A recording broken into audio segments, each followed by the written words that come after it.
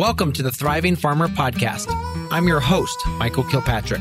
Our mission is to inspire, educate, and celebrate sustainable farming. We believe that you can build a profitable, sustainable farm that gives you true farm freedom. Join us as we talk to farmers, innovators, educators, and entrepreneurs to glean their top takeaways in business and life. This episode is sponsored by Rimmel Greenhouse Systems, makers of quality greenhouse structures. Whether you're just getting started or buying your 10th tunnel, Rimmel has a structure to fit your needs. I've purchased and grown in Rimmel houses and would recommend them to everyone. Hey, Thriving Farmers, Michael Kilpatrick here with yet another episode of the Thriving Farmer Podcast. And today my guest is a little bit different. So we have Dave Munson, who is the founder of Saddleback Leather. Dave and his black lab, Blue, started Saddleback Leather living in Juarez, Mexico, sleeping on the floor of a $100 apartment with no hot water for 3 years. He fought a bull in a Mexican bullfight and had a federale sent to kill him while trying to get the company going. In 2006, he met his wife on MySpace, and in 2008, they started a leather factory in central Mexico. They currently live in a 2,000 square feet of safari tent outside of Fort Worth, Texas, with their 2 kids and 3 labs. Welcome to the podcast, Dave. Well, it's a pleasure to be on here. Thanks for inviting me. Absolutely. And I will say I am a prior owner of a Saddleback Leather wallet. And I say prior because I lost it. And I think that's literally the only way that you can part with a Saddleback Leather product because they're just so well made. You know, that's the intention. We have a 100-year warranty, and our slogan is they'll fight over it when you're dead. But that's the idea, that you'll just have it forever until you're dead, and then someone else gets it. Yeah, and that wallet was incredible. I mean, they conform to your my backside, because that's where it was in my back pocket. And it smells like leather. It just is heavy, and you can just tell the care that went into designing and building it. Yeah, you know, I only build stuff I design it now. I don't make them, but I design things that I think are cool or that I would want to use. So like an Apple Watch band. I don't make those. People are like, oh, come on, make an Apple Watch band. But I don't want a distracting little computer on my wrist. So I said, no, I don't want to. And so the wallets, the ones we do have are, we launch some and then we get rid of them. Well, we launch other ones and those outsell those and people like them more. And then we take the lower selling ones down, even if some people love them. And then we put new ones up and kind of leapfrogging. So the ones we have now, pretty sweet. I will have to take a look. Let's talk about, you just mentioned a couple of things about your brand. You mentioned the 100-year warranty, the phrase, they'll fight over it when you're dead. You're a higher priced in the marketplace and you sell a premium product. How have you gone? And I know I've seen a lot of your branding. How have you built that aspect of, you may be that high price, but you can sell it because people know of that quality? Yeah. So it's really important to educate people. I was just talking to I had breakfast with one of the tannery owner that we deal with a lot. And he said, how'd you do it? Same question. How'd you do it? I said, educate people on the quality, like your oils. You could buy a cheap oil from India for $10, or you could buy an expensive one for $100. So which one do you use? And what happens when you use those cheaper ones or those more expensive ones? And so educate. People love to be educated. And when you educate them, they say, well, I feel like I can trust them because of that. And so it's kind of like a reciprocation thing. If you give them something, then they kind of want to repay the favor by supporting you or talking about you or referring you to for a friend. It's really important to educate people on quality. Yeah. How did you come up with that slogan?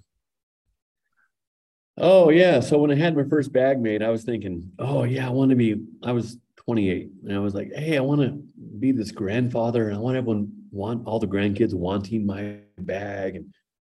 Then when I die, they're going to be all, like fighting over it. And that was kind of my dream because, Mm, my grandfather, my grandma's dad gave her a pocket knife. And she said, Dave, you're the oldest Munson in the family. So you get grandfather's pocket knife. mm, He used this when I was a little girl. I always remember with this pocket knife. And here, it's yours. And I thought, oh, that is so cool. And then I thought, what am I going to hand down? mm.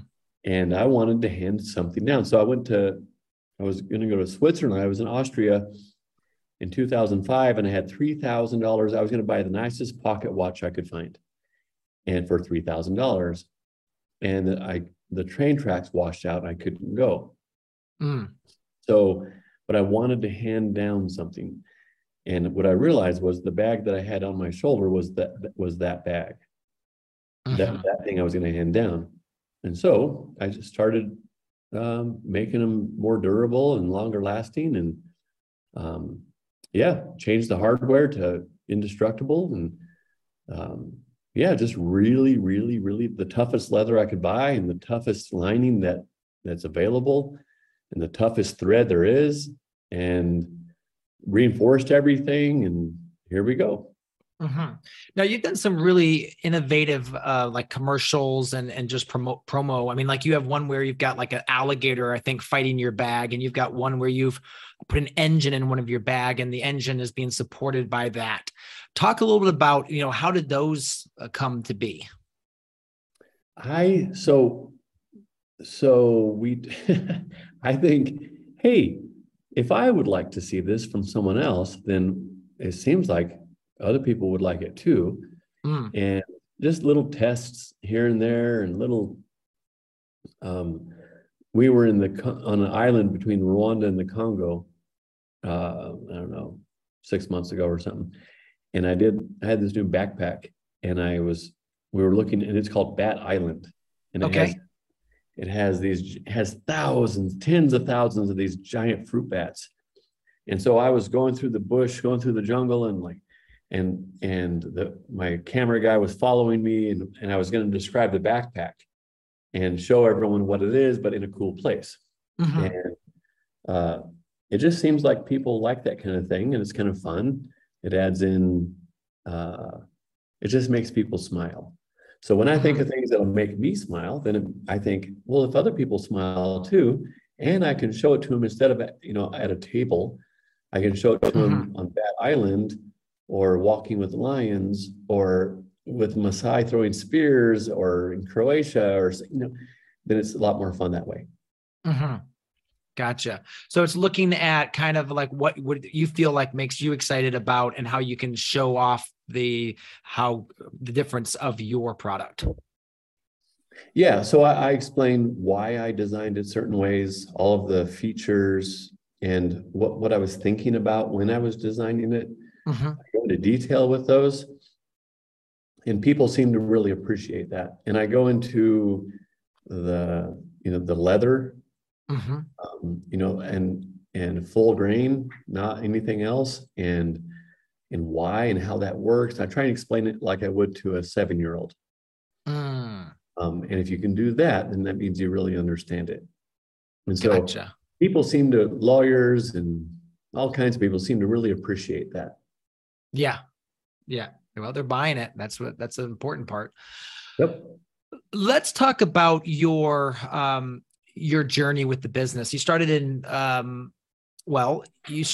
back in Juarez. How many years had you been running your business before you met your wife? I was officially regularly selling bags from 2003 Okay. until 2006, when we met on MySpace. And so, yeah, it was about 3 years. And then I had sold some before in 2002, and I'd sold some in 2000, just a few though. But yeah, that's pretty much when it started. Mhm. And then you opened the leather factory. Was that because you couldn't get the capacity that you wanted just from purchasing from the smaller merchants, or tell us about the story behind the factory? No, everyone kept stealing from me. Okay.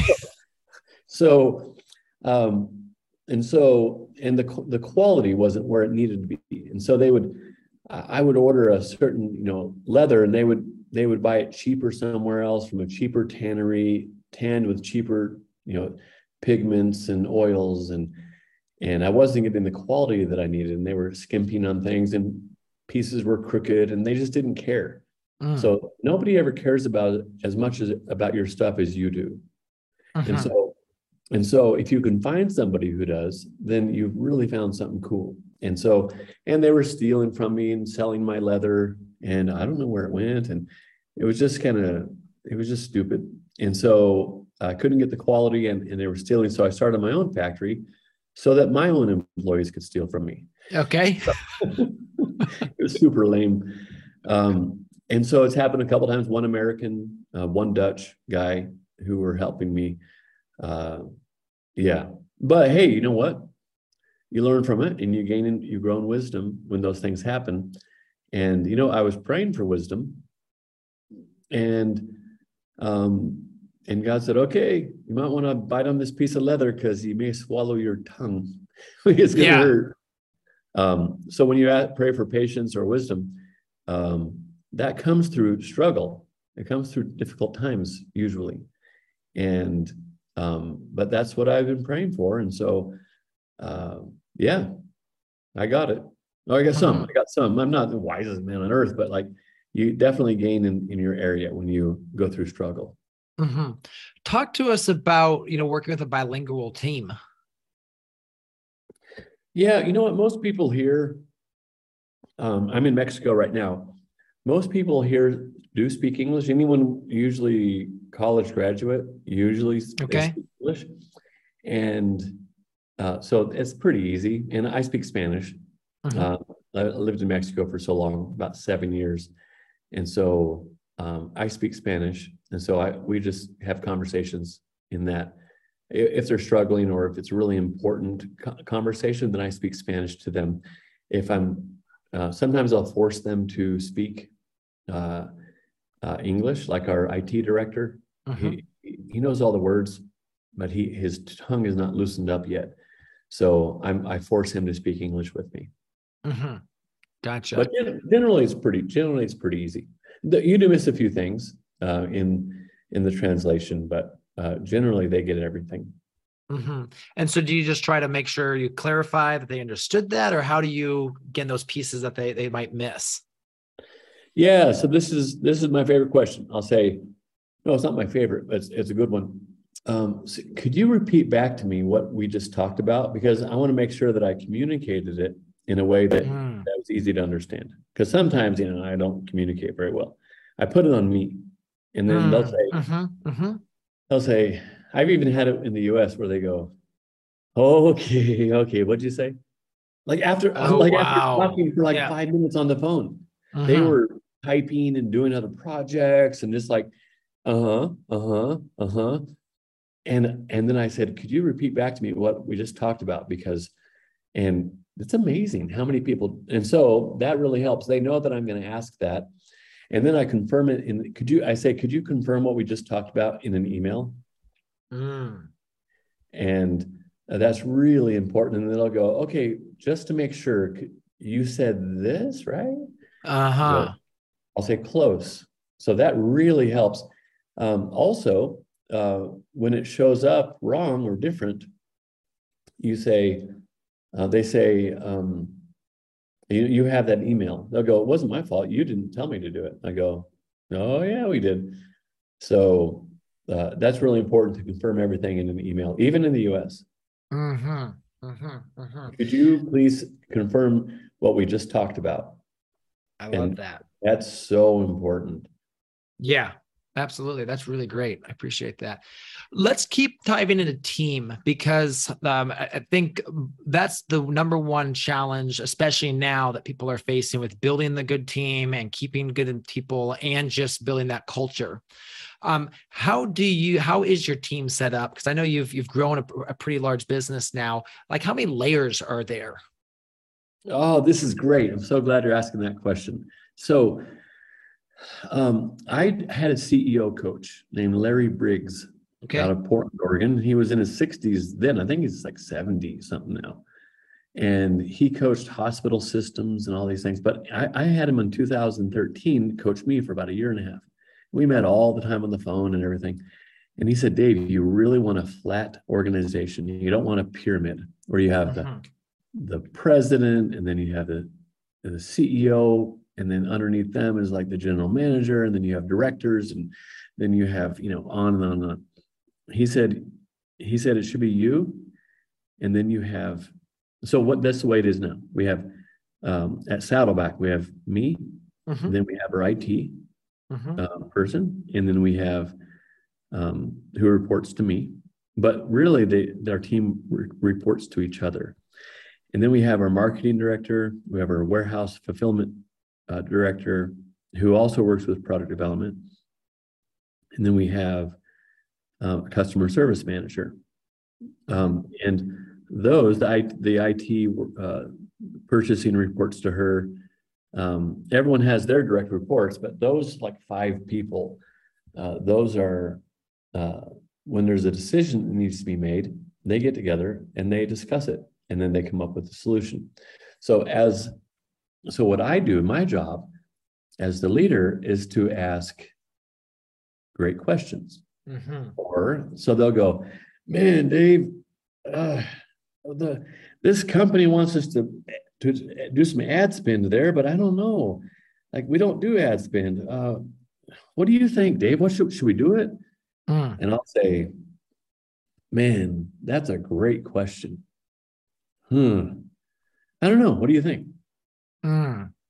And so I ask them, and that's what Larry did with me for a year and a half. I said, Larry, this is happening, that's happening, this is not happening. What do I do? He'd go, that's a great question, Dave. And he'd act all consternated. And Yeah. he would say, I don't know. What do you think?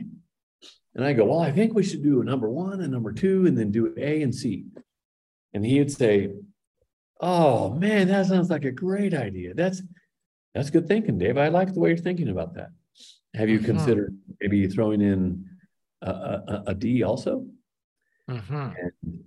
And I go, man, I hadn't thought of that. But asking them, because they know the work probably better than you do. And if they know it 70% as good as, if they can do it 70% as well as you can, then let them at it. Let them do it. Mm-hmm. But if you don't want to be on top of everything, let them make mistakes. And they're even better than they were before. Mm-hmm. Mm-hmm. A follow-up on that. That's great. I've got that actually sketched out here. How do you build trust? Because for people to be able to throw all those ideas out there and feel safe, you got to have a great level of trust. If it's a really expensive idea, yeah, we need to talk about it. But they'll try something, and if they mess up or lose money, I'll go, you know what? This reminds me of the time that I lost a bunch of money. Mm-hmm. Yeah. But I bet you'll never do that again. And they'll go, yeah, I'm so sorry. That was a terrible thing. And you go, you know what? No big deal. I'm glad we tried. And so, um, just letting them know that we try and try and try and try. And the more we try, some things don't work. We do a lot of videos. And so our first viral video was number 223 of all of our videos. Really? Yeah. But in order to get to 223, you have to do 222 other videos. Yes. And so some will get like 300 views, and everyone's upset at me for something because I offended people or something stupid. Or I said something stupid. I'm like, oh no, my wife's like, Dave, you said that? Oh no, that's terrible, And but the way you get good at playing guitar is by playing guitar. And the way you get good at taking pictures is by taking pictures. And public speaking by public speaking. And marketing by doing marketing things. Mm-hmm. So like I give them constraints. So I say, you can't spend any money on marketing. Okay. Huh? What do you mean you can't spend any money? Dave, AdWords, Google AdWords and Facebook ads and Instagram ads. And why not? Because that's the easy button. I want you to work hard and figure out how to make this money and bring people into the website without doing ads. Mm-hmm. And they're like, oh, are you sure? I'm positive. And so we get really cool marketing because of that, because I don't allow us to pay for ads. Warehouse. We moved into a smaller warehouse because we were using up too much space. And I said, hey, we're moving from 37,000 square feet to 8,200 square feet. So And wait a minute. You cut 3/4 of your warehouse in space. well, a lot of that was offices too. And now most people work from home, but we work together in the place. But yeah, we had too much space and it was becoming really wasteful. And we would say, well, what do we do with this group of bags that has been returned or a different color?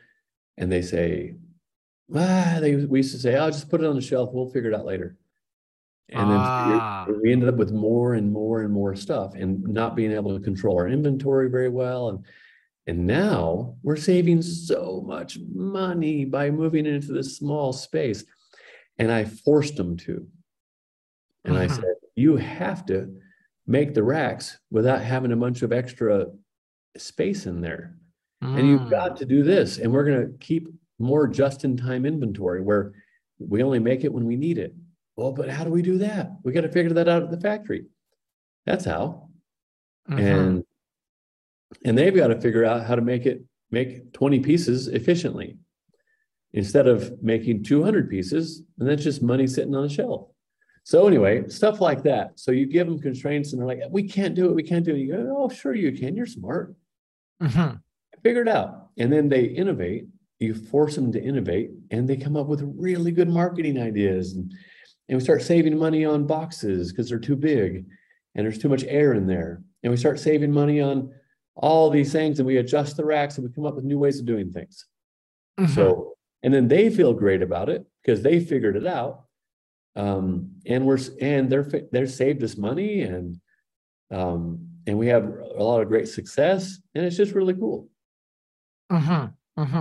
What do you ever have a team, or was ever a point where your team felt like they were doing too much or overworked, and what kind of was how did you handle that? No, I don't think so. I ask them not to send emails at night. Okay. If it's like an emergency or something, I'll hop on and keep forgetting to tell them this, and then I'll go send an email real quick. But that's not very common. And so I want them turning off, because when you take a break and you rest, you do better work. Because when your mind is resting and thinking about other things, it's actually solving problems. And so you end up doing better work. And I think a lot of the best work ever done in history was before computers. And I mean, there's some pretty amazing people did stuff before smartphones. Yeah. You look at some of the bridges that were designed back before computers and it's blown me away. And just the way they talk, and the Lincoln Douglas debates were like 7 hours or something like that. No teleprompters. I mean, the way they thought was amazing. And so I encourage people. Now there are seasons. I tell them, listen, there's a month or two where it's coming up on Christmas. We're doing all these campaigns. We have to work 50 hours, guys. Come on, seriously. Let's put some extra time and stay late. But if it goes longer than that, then something's wrong with me. Then I can't delegate, or they can't delegate, or they can't say no. And that's a problem. You only got one chance to raise your kids.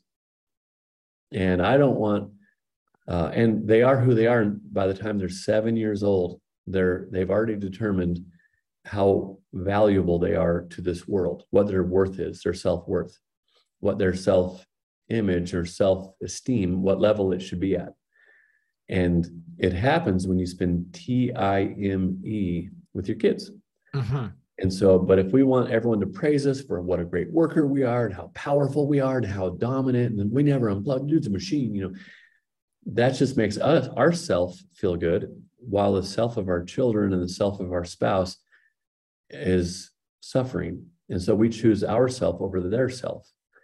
And that's called pride. Mm. And that's damaging. So you know what? I heard in Germany that there are some places that give a 5-hour workday because they say you're only really functional, really highly productive for the first 5 hours. And after that, you're just kind of burning some time. And so if you have a deadline, like in college, if I knew I had a paper due in 3 weeks, I never worked on it. Or I would do 15 hours of research and all that sort of thing. But if I knew I had a paper due tomorrow, I'd get it done in 6 hours. Yeah. Instead of 15 hours of research and 10 hours of writing. So people usually squeeze things in. They don't waste time when they have a limited amount of time. So giving each other deadlines really helps. Yeah. So now with your production, your factory, though, I'm assuming you've got like set the expectations, like how long a specific bag should take to make, how many hours should go into that, correct? I mean, do you have like standard procedures or operating systems? Yeah, yep. So we know generally right now how long a bag should make. Toyota has the Toyota production system, and this works with everything. There's a book called The Goal by Elihu Goldratt. Yes. And actually, I'm listening to it again. I read it the first time. Now I'm listening to the audio version. Like, Mr. Goldratt, can I speak? Mr. It's kind of cool. And but this is useful. The Goal is useful in every industry, in repairing tanks and helicopters, to paper supply, to all this sort of thing, to get way more done with the same amount of people, way more done. So we do that. And so it's continually improving. And you find that, it's kind of a longer thing, but man, farming and all of that, you can save a ton of time and money and get more done with the same amount of effort. You just have to think about it better. Yeah, I think the goal to me takes the E-Myth to the next level and takes some of these other systems, like Six Sigma, to that next level. It was, I only unfortunately discovered it, the last year that we were farming in New York. So year like 9 of the business. And when I read that book, it was just completely eye-opening for how we ran things. Yeah. So also, you can tell the humble person in a room because they have their hand raised saying, hey, I need some help here. Can someone tell me how to do this better? A prideful person says, I don't need any help. I can figure it out. And there's a part of that. We want to just solve problems and figure things out. But when you think you've got it pretty good, ask for advice. Bring in a consultant. Say, hey, look at my business and what could I do better? You've done this for a while. And I'm assuming that's what they do with you. That's why they listen to you. And so, but that's what humble people do. And humble people are the most successful. And because they ask for help, what can I do to help? Or what can I do to get better? And I had some former Toyota engineers in the factory several years ago. And I said, we need to start hiring to get ready for Christmas, for the Christmas inventory and the manufacturing. And he said, no, don't hire anyone. He said, with the people you have, you should be able to get triple the production. I was like, what? He goes, yeah, easy. Triple, at least triple the production. And I was like, yeah, well, that's why I hired you. So show me. Okay. And so seriously, one of the spots, we had 7 duffel bags a day with 5 or 6 people. And we got up to 24 duffel bags. Wow. And they weren't sweating. They weren't running around. And the quality was there. They just helped them to balance the line. Okay. So And no so, one, it was really cool. hey, thriving farmers, do you need a quick win on your farm? Have you struggled to find the right soil amendments that maximize your fruit or vegetable production? In December of 2020, I was introduced to AgriGrow and their prebiotic formulas. I was skeptical at first, but this past season, I boosted my strawberry yields by 18% with an AgriGrow product called Ultra. What does an 18% yield increase look like in dollars? My $6 in product investment returned me $868 worth of marketable strawberries on just 3 rows. This is the kind of ROI that we need as small-scale producers. Ultra is an OMRI-listed soil prebiotic technology that has been proven to increase yields and develop soils. To find out more or to order, go to smallfarm.solutions. AgriGrow is offering a 10% discount to all Thriving Farmer listeners. Simply use the coupon code THRIVE when you check out. Again, that is THRIVE for 10% off discount on your first order. So, all right. So I want to dive in a little bit there. What were obviously there's probably a lot of things they did, but what were like one of the 2 top things that they did to help that balance and to increase that productivity? Okay. So giving people, like what you said earlier, how many bags to make. So how long should it take to do a certain amount of something? And we say, yeah, it should be like 7. We should be able to do 10 an hour. Okay, so 1 every 6 minutes. So then they would put a board there and you give people goals. And if you don't have a goal, and that's with finishing the bags or with rubbing them down, or you should be able to package 1 wallet per minute. Okay. And it's rubbed down and packaged and taped and put into the box. And if that's their goal, then let's say 10 bags an hour with a line of a small bag or something. And so we'll have a board there, and it has the 9 hours. Here in Mexico, it's a 48-hour work week. Okay. So have 9 squares, hour 1, 2, 3, 4, and they'll have a diagonal line across the square. And we'll put on the bottom of the square, the bottom triangle, we'll say 10, and we put 10 all the way across. And then after the first hour, they go write how many they got done. They got 9 out of 10, and they go, oh crap, we're a little behind. And so then they'll go, let's hey, we gotta, whatever. They'll do 9 out of 10 again. And they go, oh no, we gotta do this better. Then they'll do 11 the next hour. And then someone's like, I go to the bathroom. And then the supervisor sits down in his spot and works on it while he goes to the bathroom. And then they get 11 again. And now they're on track. But you have to have the goals. If you just say, here, make some bags, they go, okay. And you get 7 or 6 or 5. People are telling jokes. Yeah. People are casually walking to the bathroom. People are casually walking back and forth. So that's a big deal. Giving people goals. How many of these can you do an hour? Or how long does it take to rub down one of these bags? How long does it take to do this? And they tell you, you give them, and then pretty soon you find out they're doing 12 an hour. Mm-hmm. You do that for a couple of weeks and you go, anyway, so there was that one. The big one was the bottlenecks. So if you say, what's taking the longest? Say you have 5 people and 5 people sitting around a table, they're making one thing. And you go, and everyone can do their part, they can do 20 pieces an hour. But one person, he's got the sewing machine, he has the hard part, he can only do 10 an hour.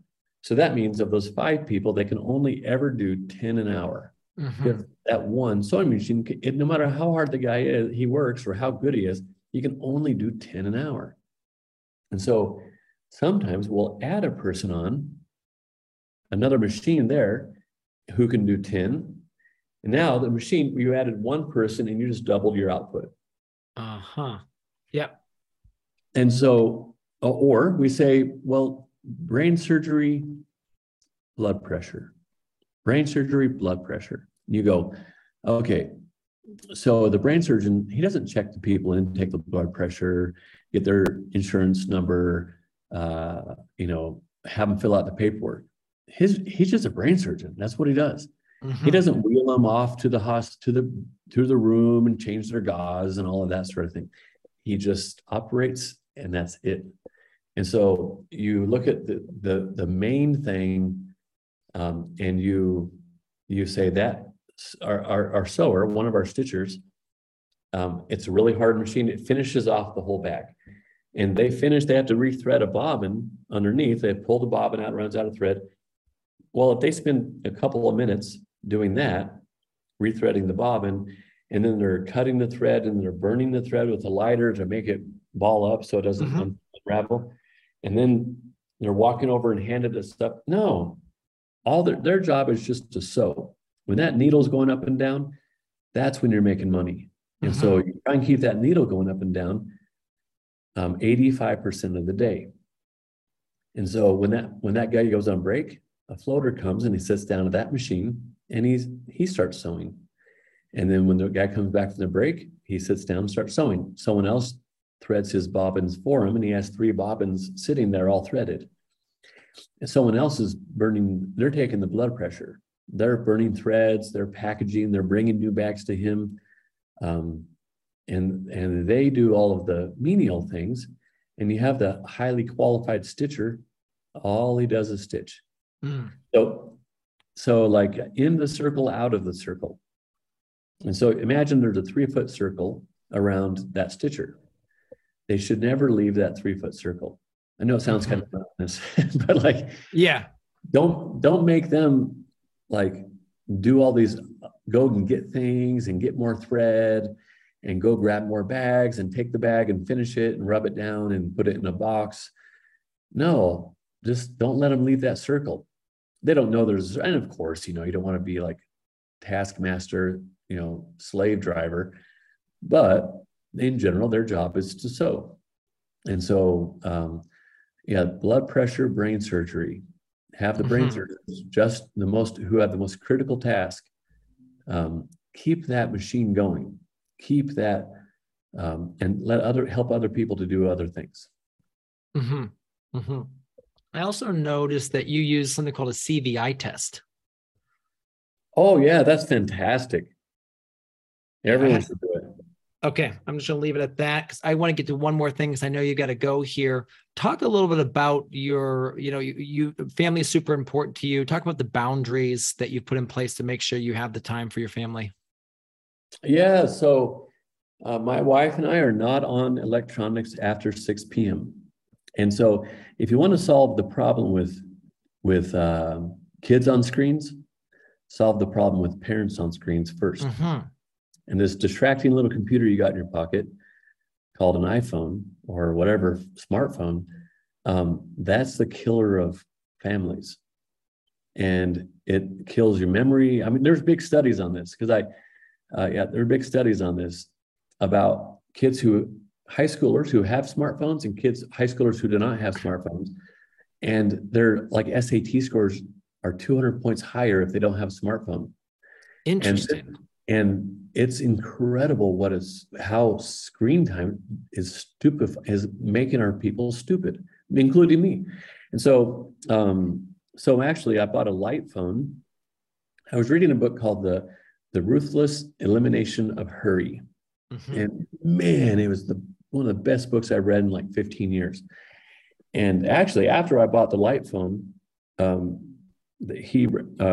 was reading the book and I saw, oh, look, they mentioned the light phone. I just got one. Yeah. And the light phone, it just does calls and texts. And that's it. It has an alarm too. And that's it. No picture. You can't see pictures. There's no internet. There's no social media. And so I checked. And then I found out that the most successful people in America, the presidents and CEOs of the Fortune 500 companies, generally only check their emails once or twice a day. And so I tried to get rid of my smartphone and move to the light phone. And I was forwarding my phone number. I'd leave my camera at work, my smartphone at work, use it for maps and camera and stuff like that. And I couldn't make the switch. And so I kind of finally, after a few weeks, went back to the smartphone. And I was down in Mexico on vacation in Puerto Escondido. My daughter and my son were surfing, and my daughter couldn't get out past the break. And I was out there up belly high in the water on a sandbar. And I was doing these cool videos with my iPhone 13, the 1 terabyte version. Mhm. And I was pushing her out past the brake with my left hand. My right hand was clenching my phone because I didn't want to drop it in the water. And her surfboard came back and whacked it out of my hand. And that was about 3 months ago. Best thing ever happened to me. One of the best things that ever happened to me. So I said, you know what? That's awesome. I miss my phone, but I'm going to the light phone. And my memory has come back. My I memorize routes to go. I look at my iPad before I go, look at maps, and then I memorize the path. And I miss it sometimes, and I go back and I figure it out. And now I memorize how to get places, sequences of numbers. My attention span has returned. I'm reading old books, and I was reading, and I could read 3 or 4 pages at a time of these really old, boring books. It's kind of like sit-ups for your head. And now I'm reading like 20, 30 pages because my attention span, I'm not just looking at little stories and sports scores and reels on Instagram and Facebook. And I'm like, it's all back. And now we're playing games together. Again, more often we're reading. My wife and I talk a lot more. And if I want to lead my family, I've got to show them by example. So I decided to do that. For me, I wasn't able to stop looking at my stupid phone all the time. Just a little second, 5 seconds, 10 seconds here and there. What's the weather going to be like tomorrow? What was it again? What's the next day going to be like? Yeah. For stupid reasons. So anyway, I got the light phone and I would never go back. And I'm really busy. Yeah. And my brother works at Microsoft and he's really busy. And he did it a year ago. He made the full switch. He got rid of his phone. And he said, Dave, I would never go back. My memory, my family time, I'm not distracted. I'm focused. And so it's been really cool for us. Yeah. Very cool. About the CBI, I can go on about that a little bit. Okay, sure. Go for it. So my CEO coach said, Dave, in order to be a good leader of your company, you have to know what people do, not know how to do it, how to do all the programming and stuff on the computer, but you have to know what they do. And then you need to know your people and know what they're like. And so he said, I'm going to show you how to do that. So we took this core values index test. And actually, a friend of mine later, I found out he just retired, but he used to run a $12 billion company, 170 factories around the world. And he used to pretty much lived on a private jet, flying around through Europe and then back to the East Coast and then back to the West Coast.